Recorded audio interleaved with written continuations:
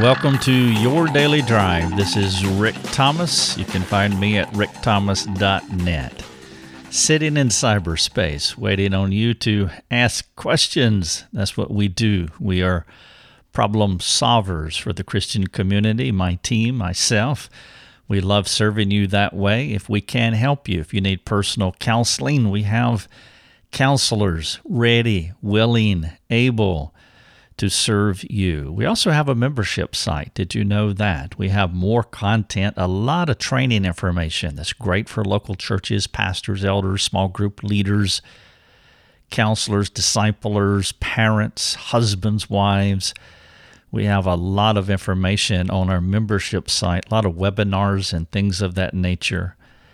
If you just want to talk, if you want to walk through something, we have a public forum where you can ask questions, and it would be great if you would do that. That is the place where we interact with people. So if you have a question that you want to work through, a situational difficulty, a relational problem, if you write, you can flatten it out. You don't have to use names and locations and names of churches and so forth. You don't have to do that. Just give a general idea of what's going on, and it would be wonderful, and we would be glad to help you. Working through a situation now with a marriage problem. As I was doing this podcast, I saw a blurb come up on my screen about helping a teen. I haven't read it, so I don't know what they're asking, but when I finish this podcast, I will look into it.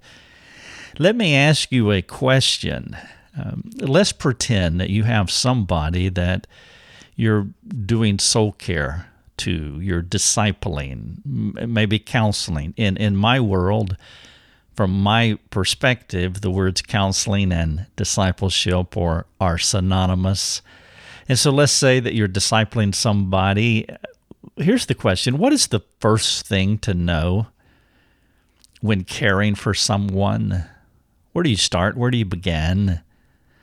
When you're about to disciple someone, where do you begin as far as developing a plan for their discipleship care? The reason I'm asking this question is because your starting point, how you begin, where you begin, it will determine two things.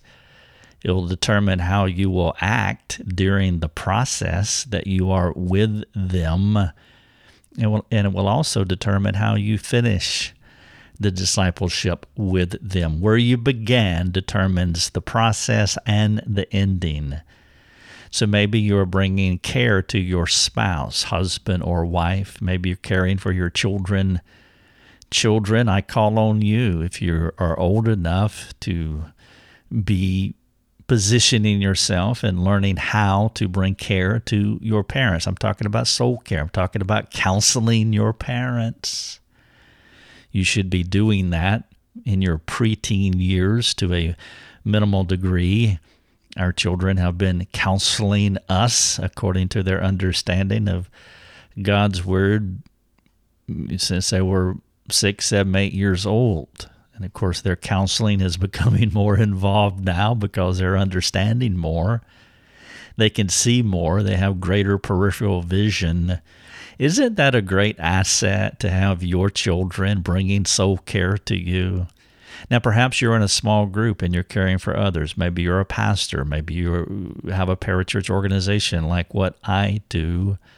Maybe you're caring for your neighbors. But the question is, what is the first thing to know when caring for someone? I want to dig into that for a few moments today, and I hope what I share with you will be edifying, convicting, and transformative all at the same time. So thank you so much for listening. I had someone write today, and they read an article by one of our world-class writers, Brandy Huerta, and they wanted to quote the article. This lady, Christy, thank you so much, Christy. She went on our website and couldn't find a place to where it's told her how she could go about that. And when she said that in her question, I thought, well, I don't have a place for that. And so I did answer her question, and I want to answer it here as well. If you want to quote any of our work, take a blurb out. She was taking a sentence or two out of one of Brandy's articles. You can do that. You're welcome to do that. All that we ask is that you link it back to our website, that it links back to the original article. I would also appreciate it if you would let me know, because if you quote one of our articles, we would love to share it around with other people, share whatever it is that you're writing on another website. So you're welcome to quote our stuff. Just link it back. Thank you for your integrity, Christy, for seeking us out and trying to figure out, and then finally asking the question because you couldn't find it on our website. I'm sorry about that. But thank you for your perseverance and for asking, and you're welcome to quote us and link us back. We do ask that folks do not copy and paste our articles on your own blog. There are problems with that. There are Google problems with that. And it's not a good idea. And ultimately, it doesn't help us. There's a way of doing it. And I do write for other websites, but there is a way of doing that to where you're not penalized by Google. And so we ask that folks not copy and paste. We don't get a lot of that anymore, but in the beginning, there was a lot of copying and pasting of our articles and putting them on blogs everywhere. And we've had to walk through several of those over the years, and it's just not a good idea. It doesn't help. The bottom line. I mean, people think that it helps because you're spreading content, but it actually doesn't.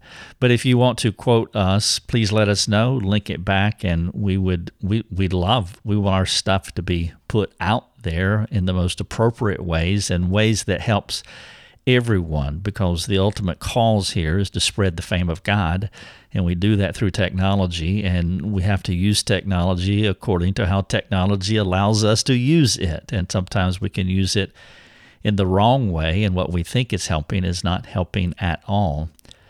One other thing that I would ask for those of you who aren't able to support our ministry, I understand that everybody can't do that, and I get that, but there are some simple ways that you can support us, and one of those ways is by sharing our content on your social media platform, just putting the links out there and say, hey, read this article, and it links right back to our site. They click on it, they read, they share with other people. That is a fantastic thing to do, and I would encourage you to share our content as much as possible. The other thing that you can do is that you can like us on Facebook. You can go to Rick Thomas Net. That is our ministry business page on Facebook, and just hit the like button. It's a simple thing. Just hit the like button. If you don't know where that is, we have a Like Us on Facebook banner in the top right of our website. And if you click on it, it'll take you to our business page, and you can like us at that point. Now, what that does, each person that likes us, it opens our content to more people, and that's our goal.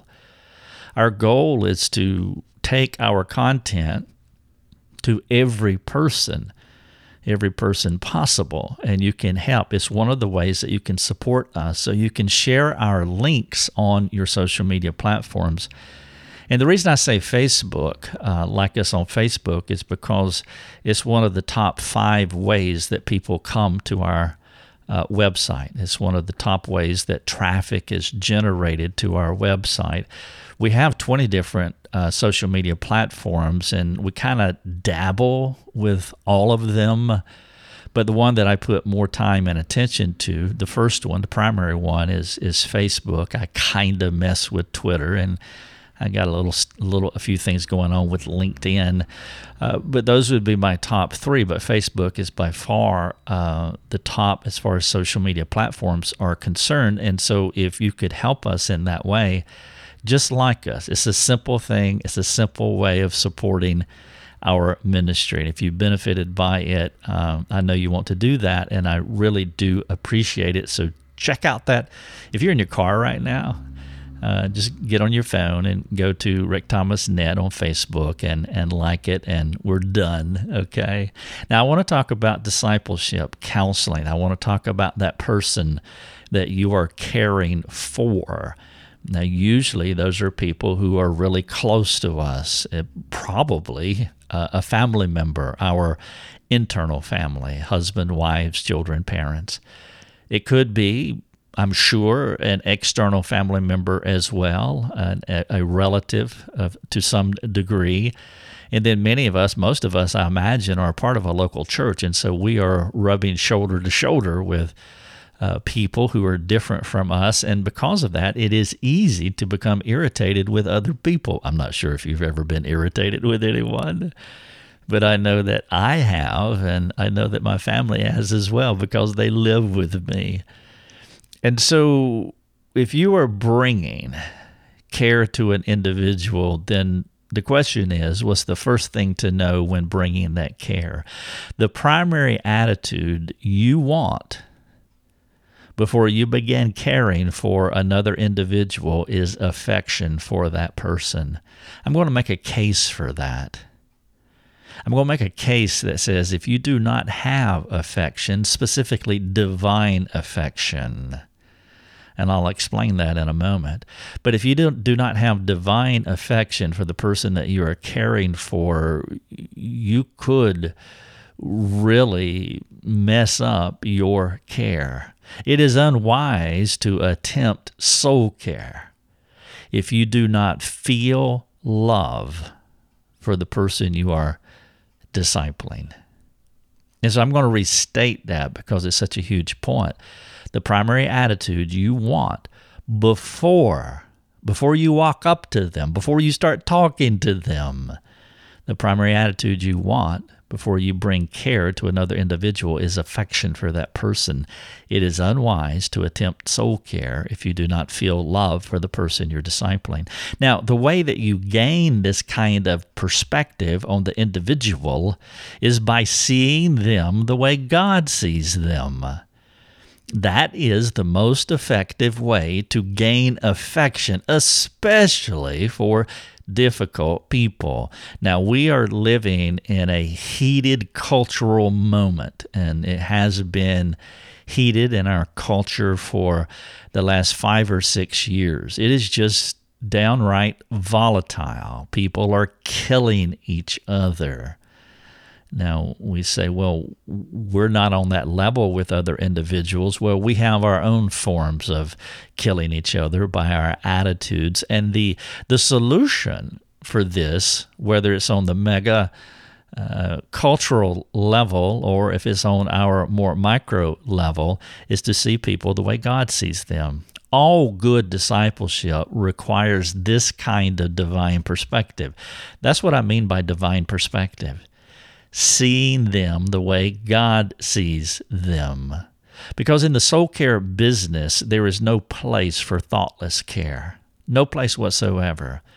Compassion is absolutely essential. Compassion is always, has to always be part of how we interact with other people. And if we do not have affection for them, we will not have compassion for them. Affection for others is rooted in your perspective of others. And so if you want to know what your perspective is, you can measure your affection. If you want to know what your affection is, you can assess your perspective. But your affection for others is rooted in your perspective of them. If you view the person that you are counseling the way God sees them, your perspective is correct. And you are at the right starting point to begin the discipleship process. That ties right back to the article, to the title of this podcast, and also the article. If you want to read this podcast, you can. The title and the article are the same. The first thing to know when caring for someone, and if you view the person that you're counseling the way God does, your perspective is correct, and you are at the right starting point in the discipleship process. In 1 Corinthians chapter 1, verses 4 through 9, you can see, you can read, and you can feel Paul's attitude and affection for a group of unruly and proud people. We call them the Corinthians. Paul's heart and love were two key components in his approach to helping these difficult people. The attitude and affection that Paul had for the Corinthians were rooted in his divine perspective of the Corinthians. Let me share with you verses 4 through 9. I would encourage you to read 1 through 9 of 1 Corinthians chapter 1 when you can, but I want to share with you 4 through 9, and I want you to perceive, I want you to hear, I want you to feel Paul's attitude and affection for, and it's important that I say this, that you hear this, for unruly and proud people. He had great affection for them. Verse 4 says, I give thanks to God, to my God, always, for you, because of the grace of God that was given you in Christ Jesus. Verses 5 and 6, that in every way you were, that's past tense, you were enriched in him in all speech and all knowledge, even as the testimony about Christ was confirmed among you. He is acknowledging God's prior work in their lives. He knows that God was there before Paul was there. God was working before Paul showed up. These are God's children. You see that. He is aware of who he's talking to. Regardless of how unruly and difficult they are, he knows who they belong to. And then verses 7, 8, and 9, he says, so that you are not lacking in any spiritual gift as you wait on the revealing of our Lord Jesus Christ, who will sustain you to the end, guiltless in the day of our Lord Jesus Christ. God is faithful, by whom you were called into the fellowship of his Son, Jesus Christ our Lord. That's 1 Corinthians chapter 1, verses 4, 5, and 6. And so if you want to gain a divine, 4, 5, 6, 7, 8, and 9. If you want to gain a divine perspective on the individual that you are discipling, then let's break it down. There are 3 parts to what Paul said. Verse 4, verses 5 and 6, and verses 7 through 9. Number 1, verse 4, I give thanks to my God always for you. Paul spent time in private prayer thanking God and praying for the Corinthians. Before he ever approached the Corinthians, before he ever began discipling the Corinthians, he was already in his closet, not just praying for them, but thanking God for them. Do you feel his affection for them? That's what he said in verse 4. Verse 5 and 6, he says that in every way you were enriched in him. You were enriched in him. The testimony of Christ was confirmed among you. Past action from God. Paul recognized these were God's children. He knew that he was bringing care to God's family. And so number one way that you gain divine perspective on an individual before you bring discipleship care to them is you spend time thanking God for them and praying for them. Number 2, you recognize that they are God's children. Now, somebody may say, well, they might not be God's children. They might not be. That's true. But they were made in the image of God. They are God's creation. And so whether they were made in the image of God or they were bought by God, it could be both. If you're discipling a Christian, they're not only made in the image of God, but they were bought by God as well. But even if they weren't bought by God, they were made in his image. And that ties back to James chapter 3, 9 and 10, where James says with one part of our speech, we praise God, we bless the Lord, and the other part of our speech, we condemn others, people who were made in the image of God. He said, my brothers, these things ought not to be. James 3, 9 and 10. And so perhaps the person you're not discipling is not a believer, not blood-bought, not purchased by the death and resurrection of Christ. But this is the message that we want to give to our culture.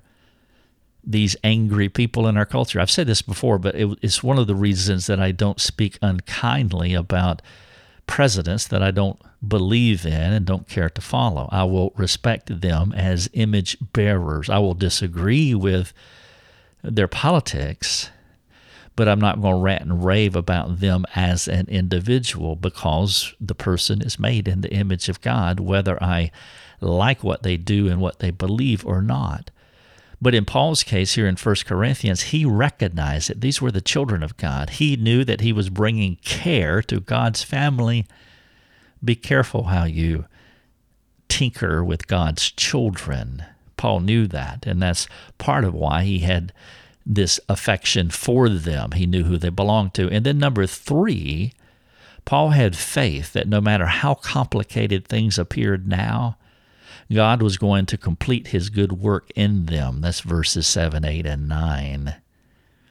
Listen to what he says. He says, Christ will sustain you to the end, guiltless in the day of our Lord Jesus Christ. He's talking about the end of the road here, glorification, that day in the future.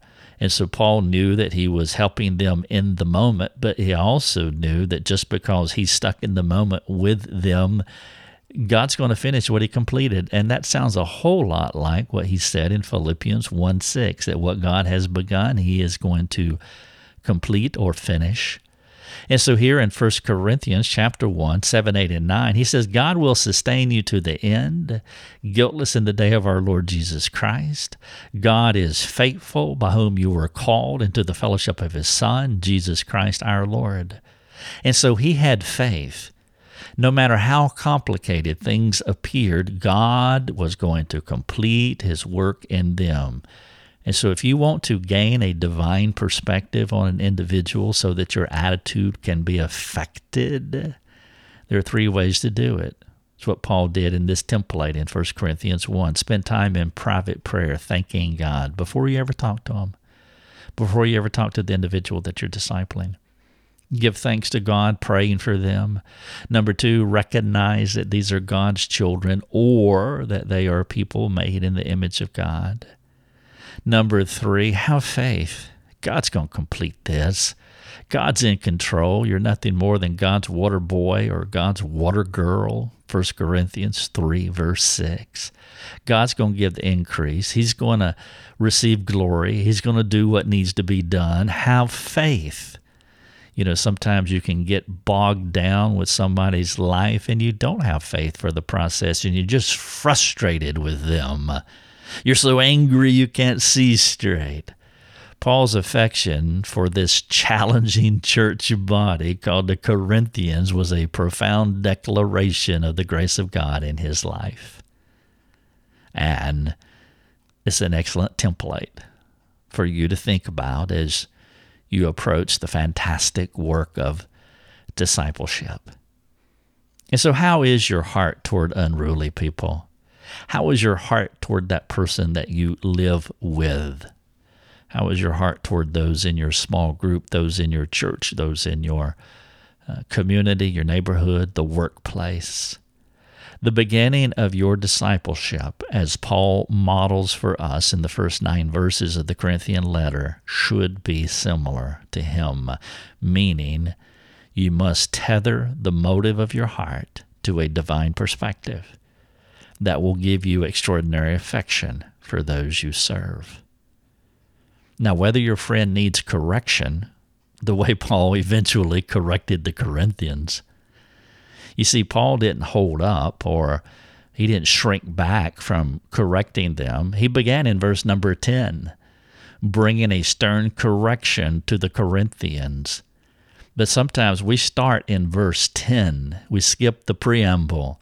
We skip the first 9 verses. We start in verse number 10, bringing our correction. Paul did not do that. He wanted them to know that he was for them.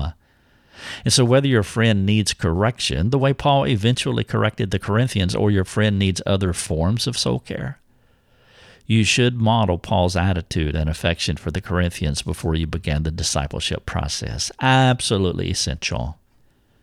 The title of the podcast and the article on the website, rickthomas.net, is called The First Thing to Know When Caring for Someone. Here's your call to action. Here's some things I would love for you to think about. I would love for you to print this article off and share it with your group. Perhaps you're caring for a family member, maybe an extended relative or a church member.